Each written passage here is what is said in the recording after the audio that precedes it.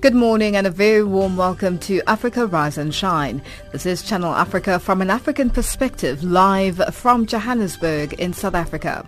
We're on the frequencies 7230 kHz on the 41 meter band to Southern Africa and on 15255 kHz on the 19 meter band to West Africa, as well as DSTV's audio bouquet channel 802. I'm Lulu Gabu, in studio with Ann Musa, Tabiso Lohoko and Figile Lingwati.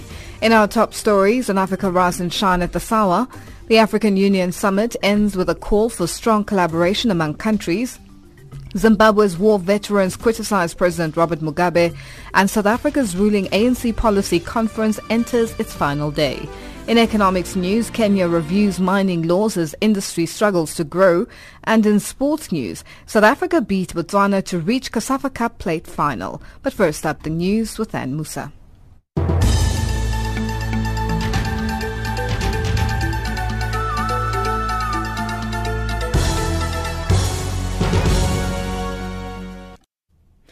A very good morning to you. I'm Ann Musa.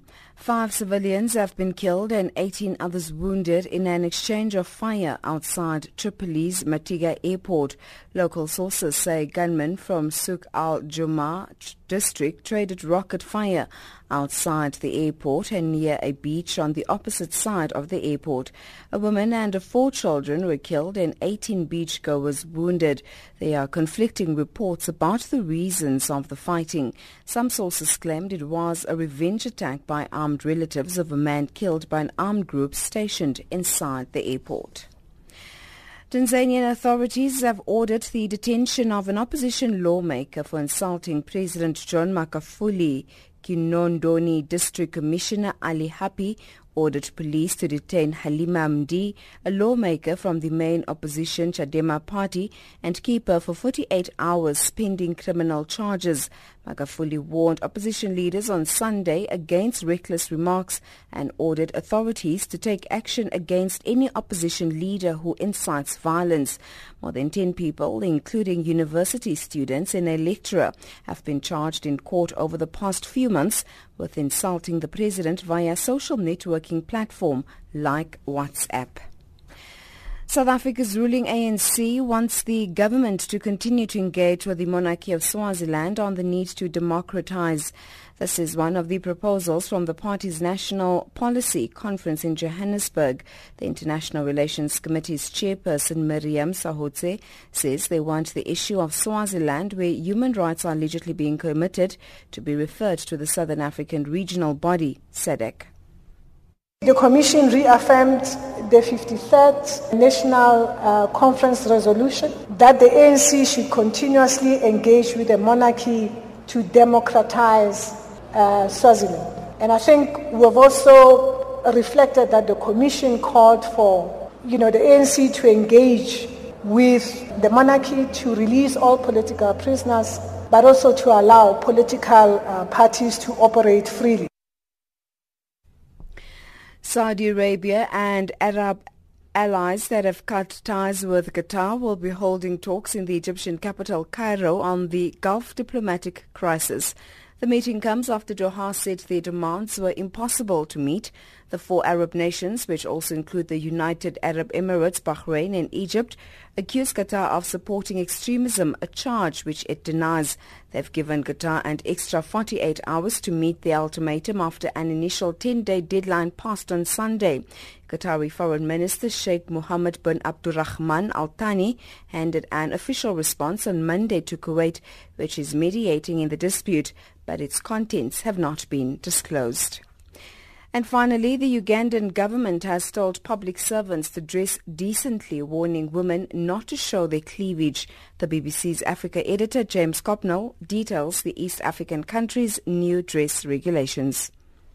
The circular is precise. Women should not wear flat shoes unless there is a medical reason, or show their cleavage or navel, or have brightly coloured hair, or wear short skirts or dresses. Men are told to choose dark colours and not to show up to work in open shoes. The circular is an attempt to implement existing but largely ignored rules. Public officers, it says, have continued to dress in a manner that does not portray a good image of their work. It is not immediately clear why the instructions have been issued now. And that's the news headlines at 8:30 Central African Time. Africa, rise and shine. Africa, zorka. Africa, amka na ung'are.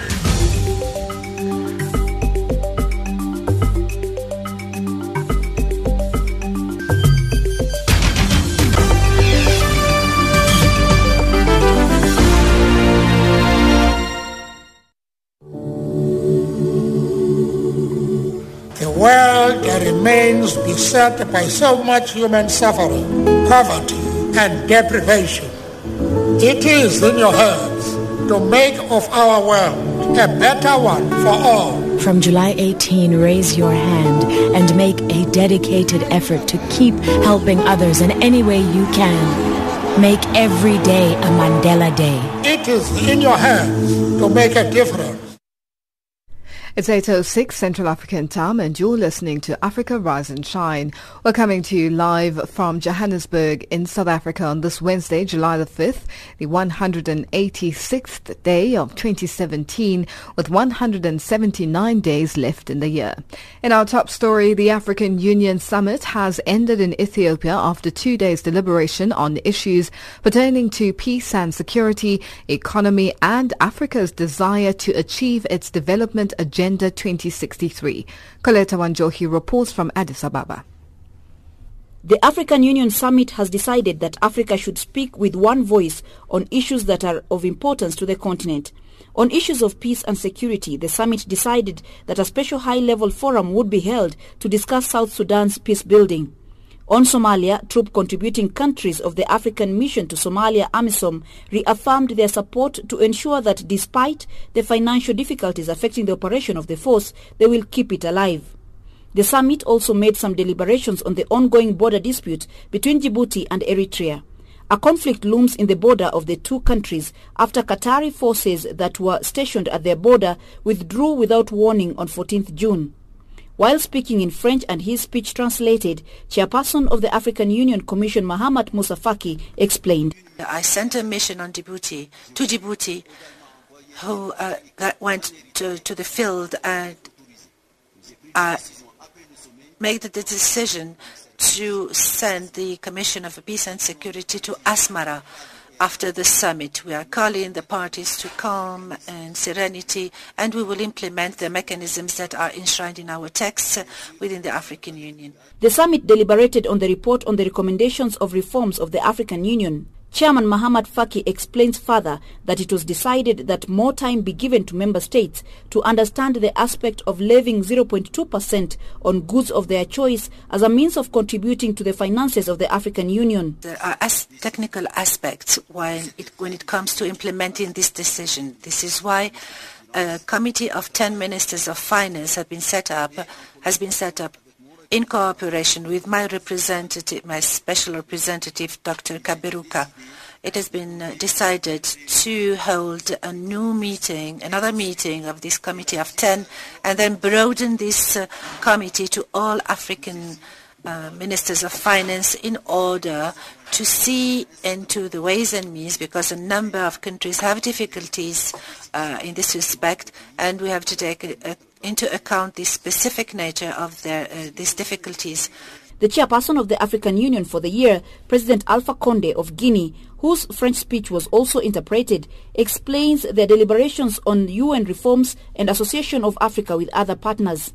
Regarding now the reform of the Security Council, you know that Africa is speaking with one voice in this respect.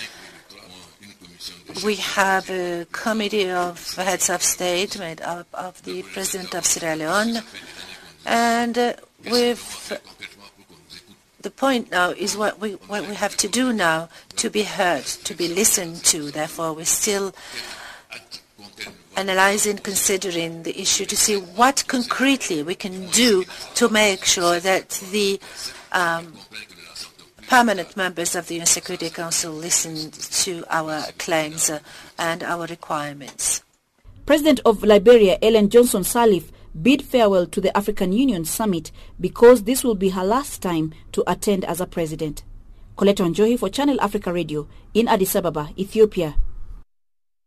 Zimbabwe's war veterans are bitter with President Robert Mugabe's failure to deal with Minister Jonathan Moyo over social media attacks against senior party officials. Professor Moyo, the country's Minister of Higher and Tertiary Education, is known for his Twitter posts in which he is allegedly picking fights with almost everyone in the ruling party. Simon Muchema has more from Harare. Zimbabwean President Robert Mugabe has been challenged by war veterans to deal with divisive Professor Jonathan Moyo's behavior or risk losing respect. War veterans made the call in the capital on Monday when Professor Moyo picked a fight with the Army General Constantine Chiwenga on social media. Moyo, known as a cybernaut, has of late picked fights with various ministers including Finance Minister, Army General, Deputy Presidents, as well as the President himself, in what some regard as attempts to destroy the ruling party from within. Although Mugabe has on a number of occasions openly castigated Jonathan Moyo, the 93-year-old leader appears clueless on what action to take against his minister. Christopher Muchangwa, leader of the Zimbabwe National Liberation War Veterans Association, accuses Moyo of being a sellout, and if Mugabe fails to deal with the situation, he too shall lose respect. The same standard which is applied to Jonathan must apply to everybody in ZANU-PF, must apply to everybody who is Zimbabwean. How can somebody go and steal and then is protected? How can somebody attack the Army General and nothing is done against him? How can somebody attack the President, the Vice President of the Republic? How can somebody defy his own President and is not dealt with? No, that's not the ZANU way. That has never been the ZANU-PF way. That has never been the ZIPRA and ZANLA way. It has never been like that. So at some point, this thing has to stop about the behavior, the wayward behavior of Jonathan. Muchangwa added, He has literally run amok, shredding every rule book in the country, taking on everybody left, right, and center, and that minister is, of course, Jonathan Moyo. He has taken on the army, he has taken on the judiciary, he has taken on the Speaker of Parliament, he has taken on the Minister of Finance, he has taken on the Vice President of the land, he has taken on the war veterans. He is literally in a brawl, he's like a mad dog, brawling with everybody left, right, and center. Jonathan Moyo joined government to destroy ZANU-PF from within, Muchangwa said. Jonathan joined the government in order to help destroy Zimbabwe's economy. You can see that for the past 13 to 14 years when he has been in government, the economy has been continuously going down. He has been at the center of an ideology which is against investment, which is against Zimbabweans using the wealth of their country to make themselves successful. This is the G40 ideology. Moyo behaves like a mad dog, as he lacks discipline, war veterans leader alleged. He has none of that discipline. He has none of that background. But suddenly he has found himself at the apex of power, executive power in the country. And because he lacks that background, he behaves like a mad dog in a manger. Meanwhile, political analyst based in the capital, Ernest Mzengi, said Mugabe is highly unlikely going to act on Jonathan Moyo, fearing the death of the ruling party. No, I think it's indicative of the factional fights within ZANU-PF. Jonathan Moyo is attacking Vice President Mnangagwa, who the war veterans are saying should succeed Mugabe. So it's a case of factional wars within ZANU-PF. Mugabe is well versed that this is a factional war. And he, for the sake of the unity in his party, he doesn't want to advantage one faction over another. Reporting for Channel Africa in Harare, Zimbabwe, this is Simon Muchema. It's 8:15 Central African Time and you're listening to Africa Rise and Shine. Now let's go back in time to today in 1990.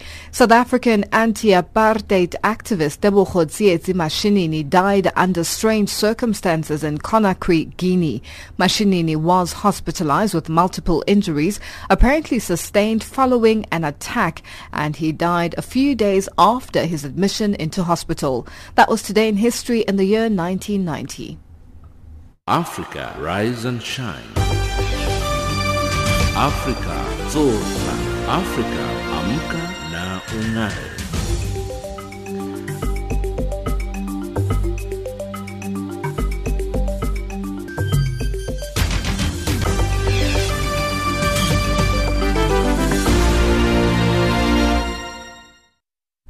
South Africa's ruling African National Congress wants stronger legislation that will help enforce stricter border movements between South Africa and other states. This came out during the media briefings on the work of the party's commissions at its National Policy Conference in Johannesburg yesterday. The proposals at this conference must be agreed to by branches and will be ratified by the party's elective conference in December. Noma Bolani has more. National Executive Committee member David Mahla will unpack the various issues that fall within the Peace and Stability Subcommittee, including border control, crime and corruption. A key issue in the policy is about dealing with illegal migration and cross-border activities. We also had to discuss the issues of our ability to say, what should we do differently to strengthen the management of our borders, which is part of territorial integrity. The use of technology there in terms of our border systems, the issues of dealing with ethical conduct and corruption in some of the officials that are there, but also to deal with the issues around illicit flow of goods that you'll find in our borders. And we say that what else do we need to do differently, but also working with the neighboring state. An ANC assessment also found that of the 160,000 prisoners in South Africa, about 6,400 are foreign nationals. Mahlobo says they highlighted this fact to dispel the generalized rumor that most of the crime in the country is committed by non-nationals, but also raised the matter to explore the deportation of some of these foreign prisoners. And this is an important analysis that we've done, is to say our prison from an overcrowding point of view, the burden to the fiscus. What should we do different? Remember, countries in terms of our international agreements and treaties, we can be able to do prisoner exchange. And this commission has said that for petty crimes, we want these people to go back to their respective countries so that they can be hanged there and serve their sentences. While those who have committed serious crimes, heinous crimes like murder and others, we want them to serve their sentences here in South Africa. Meanwhile, the ANC says it's reaffirming a 2012 conference resolution to withdraw from the International Criminal Court. According to the chairperson of International Relations Commission, Miriam Sahatse, the ANC is committed to the withdrawal. They reaffirmed the resolution of our 53rd conference in Mangaung in 2012 that we should withdraw from the ICC and that South Africa must ratify the Malabo Protocol on amendments to the protocol on the Statute of the African Court of Justice and Human Rights and encourage the speedy operationalization of the African Court of Human and People's Rights. Sahatse says another proposal is that the ANC must continue to engage with the monarchy of Swaziland for the country to democratize. She says the Commission wants the issue of Swaziland to be referred to SADC. The Commission reaffirmed the 53rd National Conference resolution that the ANC should continuously engage with the monarchy to democratize Swaziland. And I think we've also reflected that the Commission called for the ANC to engage with the monarchy to release all political prisoners, but also to allow political parties to operate freely.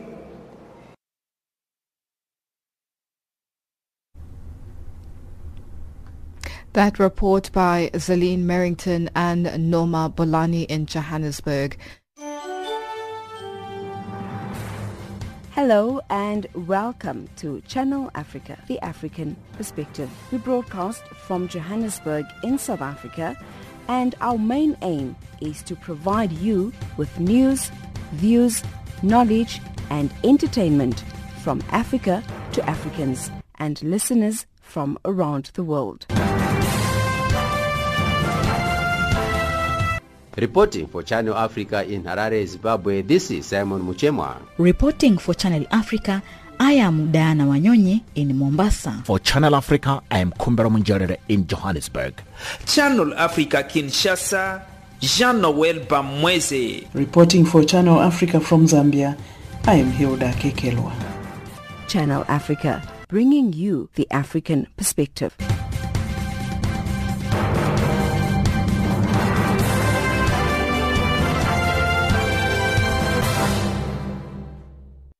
It's 8:21 Central African time and you're listening to Africa Rise and Shine. We're coming to you live from Johannesburg in South Africa. The Newcastle Magistrates Court in South Africa's KwaZulu-Natal province has adjourned the matter against EFF leader Julius Malema to tomorrow, as the defense says they are filing papers in the High Court challenging his prosecution under the 1956 Riotous Assemblies Act. Outside the court, Malema said he stood by his statement that people should occupy vacant land. He maintains that in his defense he will be using the Freedom Charter. Nongululego Hlope reports. The start of the trial of EFF leader Julius Malema in the Newcastle Magistrates Court was delayed. It turned out that Malema's lawyer, Tumi Mkwena, had informed the states that they are filing papers in the High Court to ask the court to declare the Riotous Assemblies Act invalid. The proceedings, which did not last for 5 minutes, resulted in the matter being adjourned. Outside the courts, EFF leader Julius Malema said they believe the charges are politically motivated. That we are challenging exactly the same charges brought against us. We think that they are just malicious. They've got no intention to serve any form of justice. When we challenged the earlier charges because they were using some unconstitutional act, they then had to go and find some alternative because it is political charges. So we think that they are wasting a court's time, and we want the High Court to declare these charges unconstitutional as well. Yeah. Malema still firmly stands by his statement. Yeah, our call still stands. The people must occupy land. That's what the Freedom Charter says. If any court finds me guilty, then it will have to declare the Freedom Charter an illegal document. The Freedom Charter says people will occupy the land wherever they choose to do so. And I'm just repeating what the Freedom Charter says, and by repeating what the Freedom Charter says, I repeat what the generations before us said. So it's not me inventing new things. That's what the struggle has always been about. So I think that they don't appreciate the extent of finding me guilty with that statement. What are the possible implications on the historical documents like the Freedom Charter? Because we'll use the Freedom Charter a lot in our defense. We'll use Madiba, we'll use Tambo. Meanwhile, the organization that opened the case against Malema, the National Conservative Party, said in a statement that Malema's remarks can lead to hatred between black and white South Africans. They were also in court. The case has been adjourned to Thursday. I'm Nonkululeko Hlope in Newcastle. The South African National Editors Forum, SANEF, has filed an urgent court application against the Black First, Land First organization and its founder, Andile Mngxitama. SANEF has asked the Johannesburg High Court to interdict Mngxitama and his movement from harassing journalists, editors and commentators who have been reporting on state capture. This follows a protest outside the house of editor Peter Bruce last Thursday, where another editor, Tim Cohan, as well as analyst Karima Brown, were also intimidated. Ditaba Dotezi reports. Members of the Black First Land First movement staged a protest at Peter Bruce's home, demanding that he write about white monopoly capital. They also told him to immediately pack his bags and go to Europe, as they want to occupy his home. Several journalists have allegedly been under attack from BLF, which accuses them of being racist. A journalist, Barry Bateman, who has also been threatened by the BLF, says he will never stop exposing what he believes is corruption by politicians. This has got very little to do with these allegations of monopoly capital. It's more to do with the kinds of articles that myself and several other journalists have been writing about the Gupta family, which emanates from the Gupta leaks. What has happened here is clear intimidation in order to prevent us or to dissuade us from continuing writing articles which expose corruption and the likes and various relationships between the Gupta family and politicians. SANEF has now tended to the cause to protect journalists. Chairperson Mahlatsi Gallens says the purpose of the targeted harassment of these journalists is to keep allegations of corruption and state capture out of the public domain. We have noted that since the warning letter we had sent Mr. Nkitama and the BLF, they have instead escalated and increased the number of journalists that they are actually threatening. We were also quite alarmed that they were also disregarding the Minister of Police's warning that police will actually investigate the matter. Instead, we've seen them continuing on this orchestrated campaign to try and silence reporters, editors and commentators. Blackfest Landfest says it will continue to target what it calls racist white journalists. The organization's leader, Andile Mngitama, says that they will oppose SANEF's court application. We certainly are going to oppose this application. It is a wrong-headed application and it is calculated to take away our democratic right to protest. There is no law in South Africa or in the Constitution that says racists have a right to be racist. This is really about racism and covering up of white monopoly capital corruption and protecting black people as the only people who are corrupt in this country. We have certainly targeted white journalists. Black journalists, including our sisters who work for SANEF, are just victims of the same white system. The South African Human Rights Commission has called on the BLF to immediately cease intimidating and harassing journalists. The Human Rights Commission has also condemned the threats by BLF to protest at the homes and places of worship of members of the media. HRC spokesperson Gail Smith. The Constitution guarantees the right to freedom of expression, which includes freedom of the press and other media. And the Commission is adamant that a free press is a cornerstone of our constitutional democracy. So all attempts to threaten or intimidate the media is an attack on our democracy. Our Constitution guarantees the right of freedom of religion, belief and opinion. So also to protest at people's places of worship, especially members of the media, is an infringement of this right. Police Minister Fikile Mbalula has warned that those who march to journalists' homes to intimidate them will be arrested. We will never agree when people attack journalists in their homes. We are very soon going to arrest them because that concerns my citizens for their right to freedom of speech. The day we allow people to march to houses of our children whilst they work in their own workplaces, that will be wrong. And when they march to Peter Bruce, we must hit them hard. When you come to my house, I finish you. South Africa's Police Minister Fikile Mbalula ending that report by Ditaba Tsotetsi. Let's go back in time to today in 1989. The African National Congress leader Nelson Mandela met with South Africa's President P.W. Botha to begin negotiating the end of apartheid at Tynehuis in Cape Town. At the time, Mandela was still imprisoned at Victor Verster after he was transferred from Robben Island to Pollsmoor in 1982, then to Victor Verster in 1988 till 1990. Today in history in the year 1989.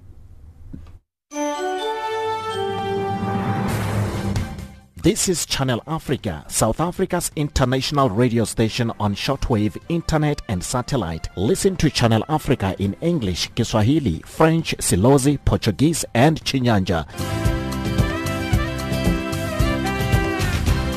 Naam, kwenye line ya simu hivi sasa najiunga moja kwa moja. Farafina. Farafina. Terre de soleil.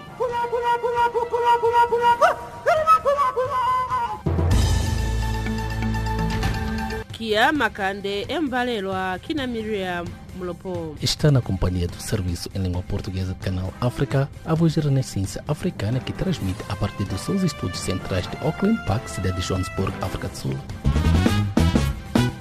Zochitika mu África.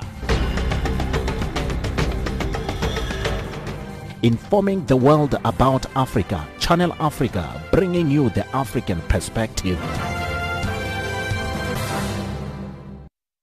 It's 8:30 Central African time, and our headlines up next with Ann Musa.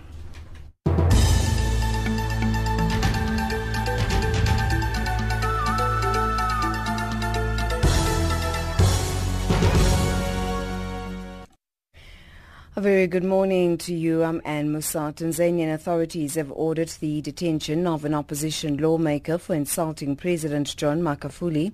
South Africa's ruling ANC have called for the downgrading of the South African embassy in Israel due to the ongoing conflict with Palestine. And Egypt's parliament has approved an extension of a nationwide state of emergency until the end of September. Those are the stories making headlines.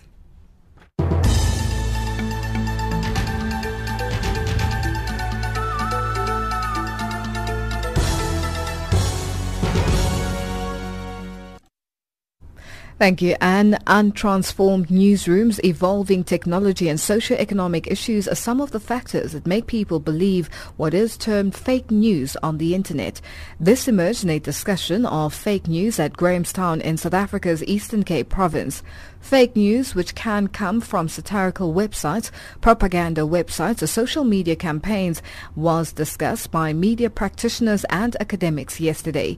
Mcebisi Mqina filed this report. How genuine is the white monopoly capital that is being championed by Andile Mngxitama's party Blackland First?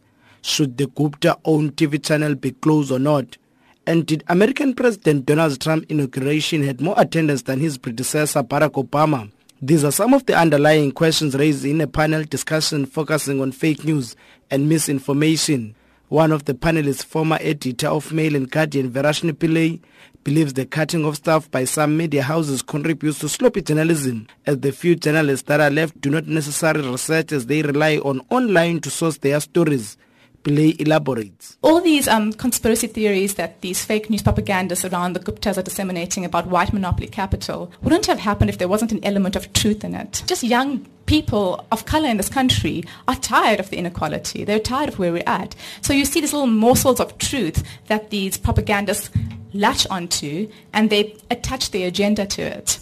And one of the things that they've hit on is the kind of anger around inequality in our country, the kind of anger about just how unbalanced things are. And this is a fact. It's a fact that we are living in a very unbalanced country. Advocate Mark Oppenheimer says the people behind disseminating fake news are using historical events like apartheid era. The frightening thing, this idea that you can target those that are responsible for disseminating truth in society and saying they're not to be trusted because they're white monopoly capitalist journalists. And as Verashni points out, there is a view that is held among people that white people hold too much power, that they're fair targets. And so what you do is you play with that discontent and you then generate massive amounts of propaganda. Rhodes University digital media lecturer Kyla Rowe has advised people on how to spot fake news website. Look at the URL, the web address. What is it? It might even be crafted to look quite similar to a trusted news source's URL, but it's not. Look at the URL of the story. Look at the quality of the writing. You can use a tool online called Whois. Just Google Whois, and this will help you to look up the domain, the registered details for any website. So who is it registered with? So for a South African news site, you'll probably find that they're registered with a local service provider, and you can get contact details, and you see that they are a legit news source. The panelists believe media houses that report misinformation should be held accountable. It should not end with a written apology only. Mcebisi Mqina, Grahamstown. Narendra Modi is set to become first Indian Prime Minister to visit Israel. The trip is a public embrace of the flourishing defense ties which his predecessors hid in the shadows. The Indian leader will not travel to Ramallah, seat of the Palestine Authority, in a hint to Muslims back home of his priorities. Rana Sen has more.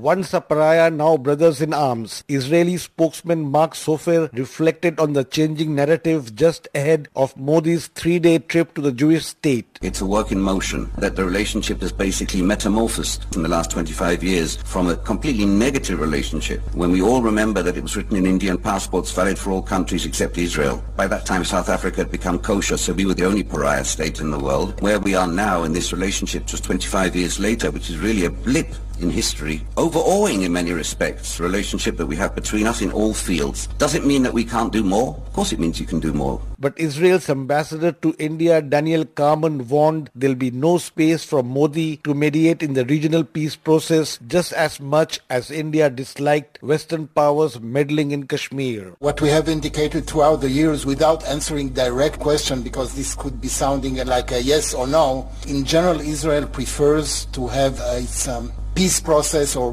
political process with its neighbor to be a bilateral, and I think that saying it to an Indian audience is something that would be very much understood in India. Modi will not travel to Ramallah, a customary stop for visiting leaders trying to maintain a balance in political ties. India's ambassador in Tel Aviv, Pawan Kapoor, tried to give a reason. This visit is Israel, and so I think that is a clear point. I think the fact is that we've explained to our Palestinian friends that this is a visit to Israel, and I think they're comfortable enough with that. We have reached a stage of political maturity where we think we can deal with both our friends in Palestine as well as in Israel, but keep the relationship independent of each other. So we've dehyphenated the relationship, as it were. India at present is Israel's biggest arms market, but its spokesman Sofer said the Jewish state was looking at much more than just military sales. Discussing our defense partnership or relationship with any country, including the one we're talking about now, so that's something that we won't be discussing in any way. And no country in the world does that, and I don't intend to change that policy. And what I will say is that strategic partnership means a lot of things. There are a lot of aspects to security between countries, including food security, the need to feed and to provide water and sustenance to 1.3 billion people. That is called food security. And strategic partnerships can certainly take that form as well. On the cards are the sales and production of missiles, drones and radar systems under Modi's signature Make in India drive. But Israeli companies fear their technologies transferred to Indian soil could fall in wrong hands.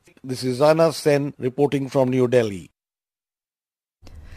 Doctors Without Borders, or MSF, has reiterated its call for clear strategies and strong political will towards providing a quality HIV response in Western Central Africa. This comes as African heads of state met this week in Ethiopia's capital, Addis Ababa, to endorse the emergency catch-up plan led by the joint UN program on HIV/AIDS, UNAIDS, to accelerate HIV treatment in the region. MSF's Out of Focus report, released last year in April, identified numerous barriers that prevent the wider scale-up of HIV treatment in the region, where over 4 million people are in need of life-saving antiretroviral therapy. Natalie Cartier is the HIV Policy Advisor and Advocacy Officer for MSF. So during the African Union Summit, the African governments, they decided, to under the acceleration plan for the region to scale up access to treatment for people living with HIV. As MSF, we welcome this initiative and we encourage the dynamic around it. But now we want to see actions on the ground, and we also want to stress our message on the long-standing factors that people are facing in this region and that prevent the acceleration of the HIV response. What are some of the gaps and obstacles in HIV testing and treatment in this part of the continent that concerns you most as MSF? So in this region, you have 6.5 million of people living with HIV. And out of those people, there's 4.7 million that don't have access to treatment yet. So this is a huge number of people living with HIV without any treatment. And there, they are facing huge barriers to access testing and treatment. It's extremely difficult for patients to get access to care, just to be tested and then to be put on treatment and to remain on treatment for life. People, they have to pay high cost to get access to care. They need to pay consultation fees, to get access to laboratory exams. They need to pay for hospitalization care. So it's a lot of money for those people, and sometimes they have to choose between, getting food or getting the treatment. In those countries, HIV services are mainly provided in big cities, in the capitals, which means for people that, they have to travel long distance to get tested and to receive their treatment every month. Why do you think the overall HIV response is not given the attention and investment it deserves? Most of those countries in this region, you have a low HIV rate if you compare to Southern or Eastern Africa. And this has resulted in less attention and investments by the governments and the donors. That explains why, the region is behind. You have also to consider that many countries there, they face other competing health challenges. You know that Guinea, Liberia, and Sierra Leone, they had to face an Ebola epidemic. And you have other countries that face recurrent crises like CAR, for example. So those reasons can explain why, you have less attention to HIV. So how has this situation affected work in MSF-supported HIV hospital centers? Well, as MSF, we see a lot of suffering. Many people, they arrive at the hospital very sick. For example, in a supported hospital in Conakry and Kinshasa, our staff, report patients arriving in such advanced stages of HIV that a lot of them die within 48 hours of admission. We are witnessing this suffering. People that we take care of, they tell us strong stories. Some of them, they didn't know about HIV. Can you believe it? And then some of them, they just didn't have money to access to care. You have some people that didn't have access to testing and treatment, and others that they had to stop taking their treatment due to the high stigmatization or due to lack of money. And what happens is that they waited to be sick before seeking for care. So that's why, they end up in MSF-supported hospitals in very bad conditions. Despite the grim picture you just painted of the HIV situation in the region, are there any encouraging moves that governments there have taken to ensure that patients have access to life-saving treatment? I think so. The fact that the acceleration plan has been put on the agenda during the African Union Summit, it's a very encouraging message from African governments, which shows that there's a willingness to tackle this issue and make it as a priority for the region. You have some governments that have adopted some national policies, like DRC, for example. They decided to implement a policy that help to get closer treatment to people. They call this model a community treatment distribution. They call it PODI. It's a model managed by an association of patients that give treatment to people, and then also they provide HIV testing. You have some positive trends. Apart from that model, how else can these countries better their HIV response? And are there lessons to be learned from strategies implemented in other regions of the continent? Yeah, there's some lessons that can be learned from strategies that have been implemented in Southern and Eastern Africa. For example, in this region, nurses can prescribe treatment, and lay workers can provide HIV testing, counseling people, and they can support adherence. And we know that this has helped a lot to scale up access to testing and treatments. And we have also new models of care implemented, piloted in West and Central Africa. I talked before about the community treatment distribution in Kinshasa, in DRC, but we have also in Conakry a strategy where you give 6 months treatment refilling to people. Like this, they don't need to come to the clinic every month. This has been piloted in Conakry, and it's working very well. There's other experiences in DRC, Cameroon, and Burkina Faso with the collaboration of civil society organizations. You know that civil society organizations, they also play a crucial role in HIV response. In those 3 countries, they play a role in monitoring HIV services. This experience is called Community Treatment Observatories. So it's been run by civil society organizations. So you have some good experiences piloted in West and Central Africa that could be scaled up in the region. And that was Natalia Cartier, the HIV Policy Advisor and Advocacy Officer for Doctors Without Borders, speaking to Elizabeth Lidicha.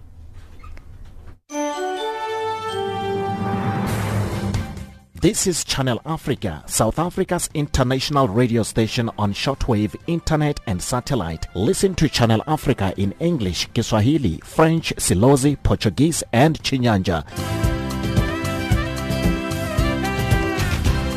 Naam, kwenye line ya simu hivi sasa najiunga moja kwa moja. Farafina. Terre du soleil.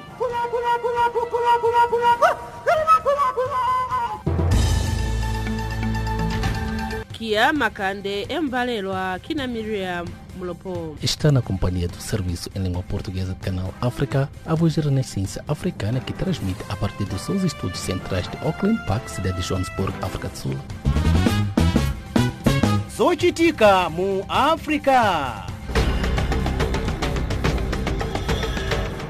Informing the world about Africa, Channel Africa, bringing you the African perspective. It's 8:45 and our economics update up next with Thabiso Lohoko.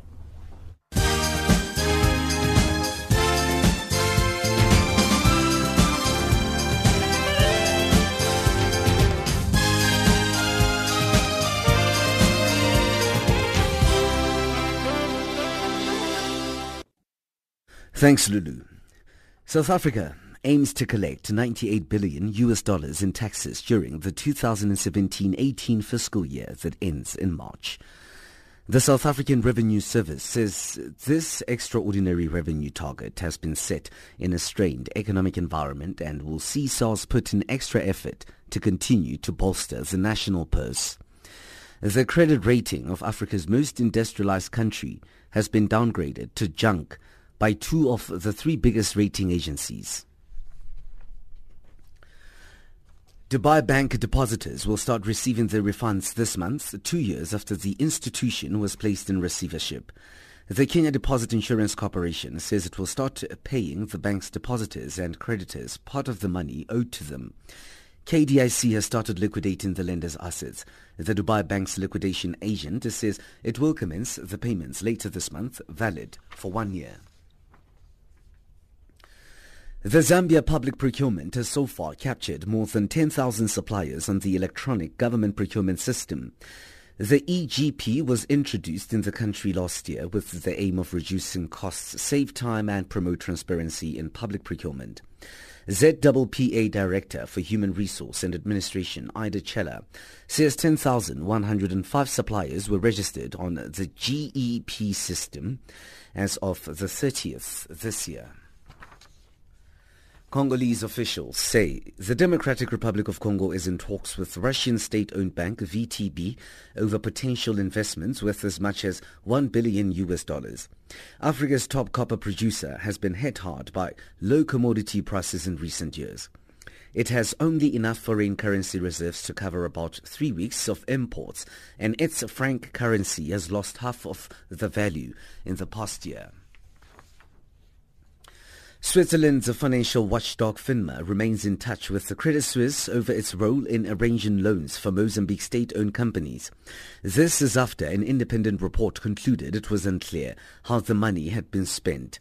Credit Suisse, Switzerland's second biggest bank, and Russian lender VTB have come under scrutiny after negotiating loans totaling some $2 billion with three firms owned by Mozambique, one of the poorest countries in the world. The US dollar trades at 13.20 in South Africa. It's at 10.22 in Botswana and at 9.12 in Zambia. It's trading at 0.77 to the British pound and at 0.88 to the euro. Gold $1,223, platinum $913 an ounce. Brent crude oil is at $49.82 a barrel. I'm Thabiso Lohoko for Channel Africa.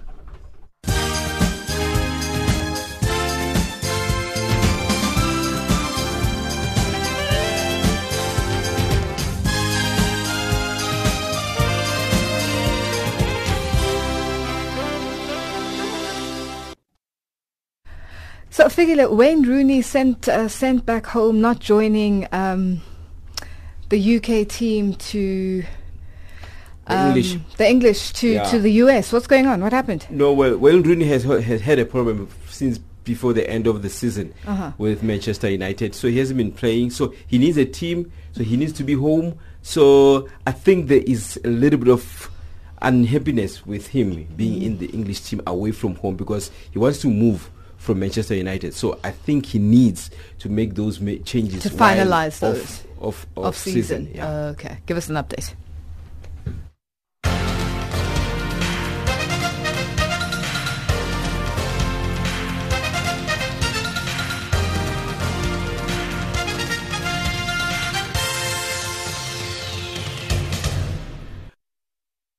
First up in our sports update this hour, we begin with cricket news. Proteas momentum wicket keeper Trisha Chetty says the team are taking the confidence from their 10-wicket win over the West Indies into what will be their toughest challenge yet in the ICC Women's World Cup against England in Bristol today. South Africa's middle practice session was disrupted by rainfall, forcing the team to have an indoor net session, but did not put a damper on the team's spirits. Chetty admits that England will most likely be the toughest match they will have played so far, but she believes the team is up for the challenge and are mentally and physically ready to go. And in football news, sad news, South African football has been left to mourn another young talent after junior international right back Ntuthuko Radebe died in a car accident. His club has confirmed.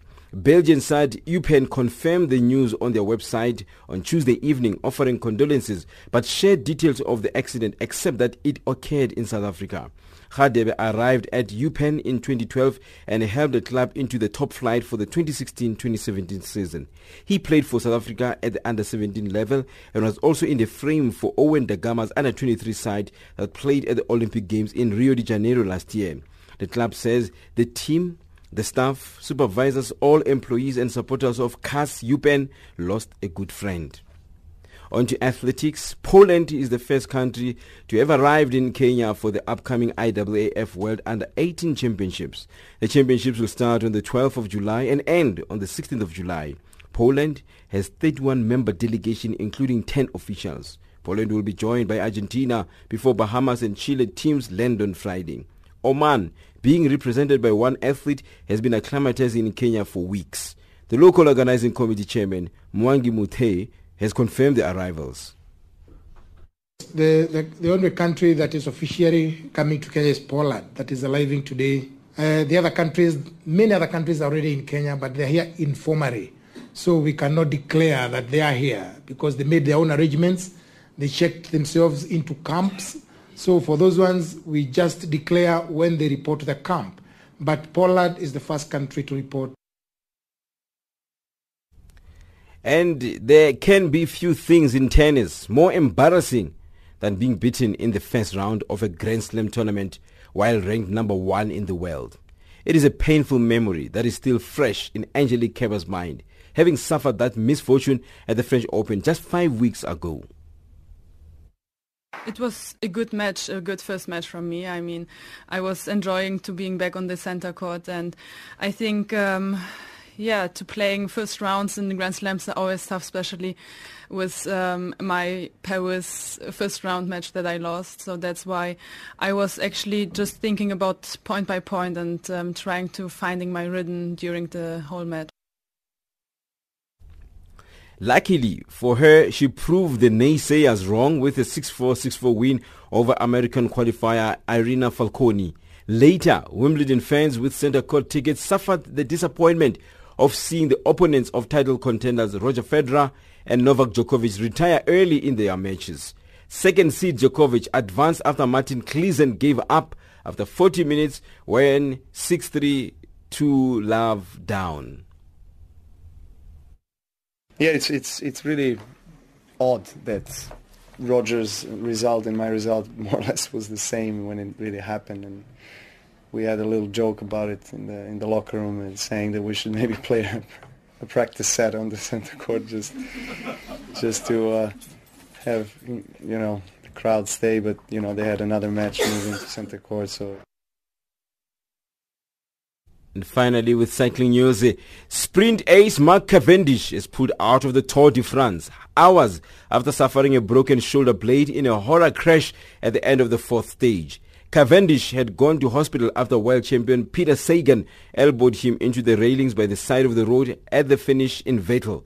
Sagan was kicked off the Tour for his part in the crash, but his Bora team stated they had appealed against the decision by the Tour's race commission. Later yesterday, Cavendish's Dimension Data team posted a picture of the British rider on Twitter with his arm in a sling, revealing that he was pulling out of the Tour. That's your sport news this hour.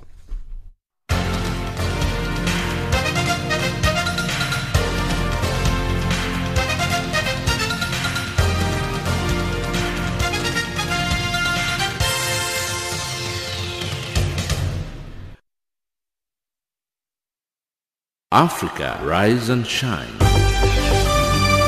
Africa, zorka. Africa, amka na ung'are.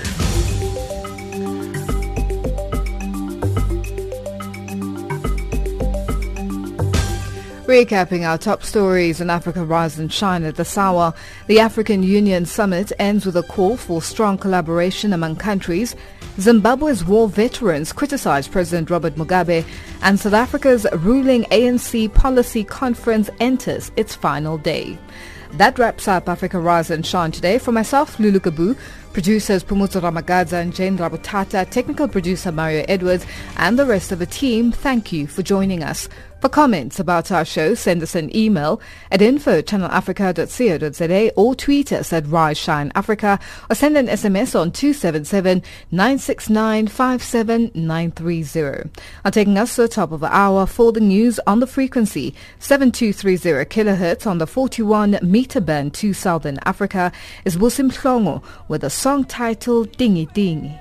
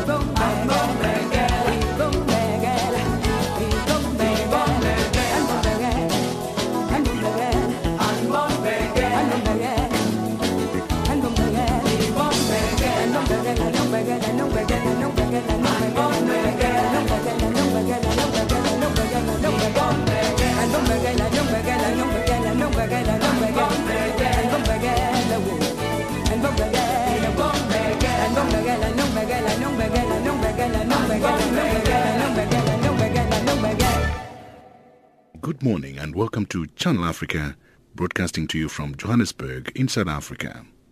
We are on the frequency 9625 kHz on the 31 meter band to Southern Africa. First, let's cross over to the news desk for the latest news from Africa and abroad.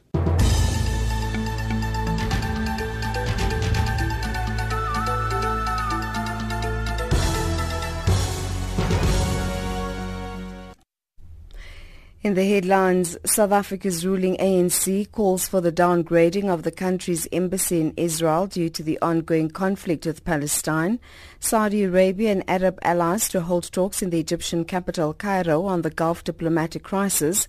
And Tanzanian authorities order the detention of an opposition lawmaker for insulting President John Magufuli.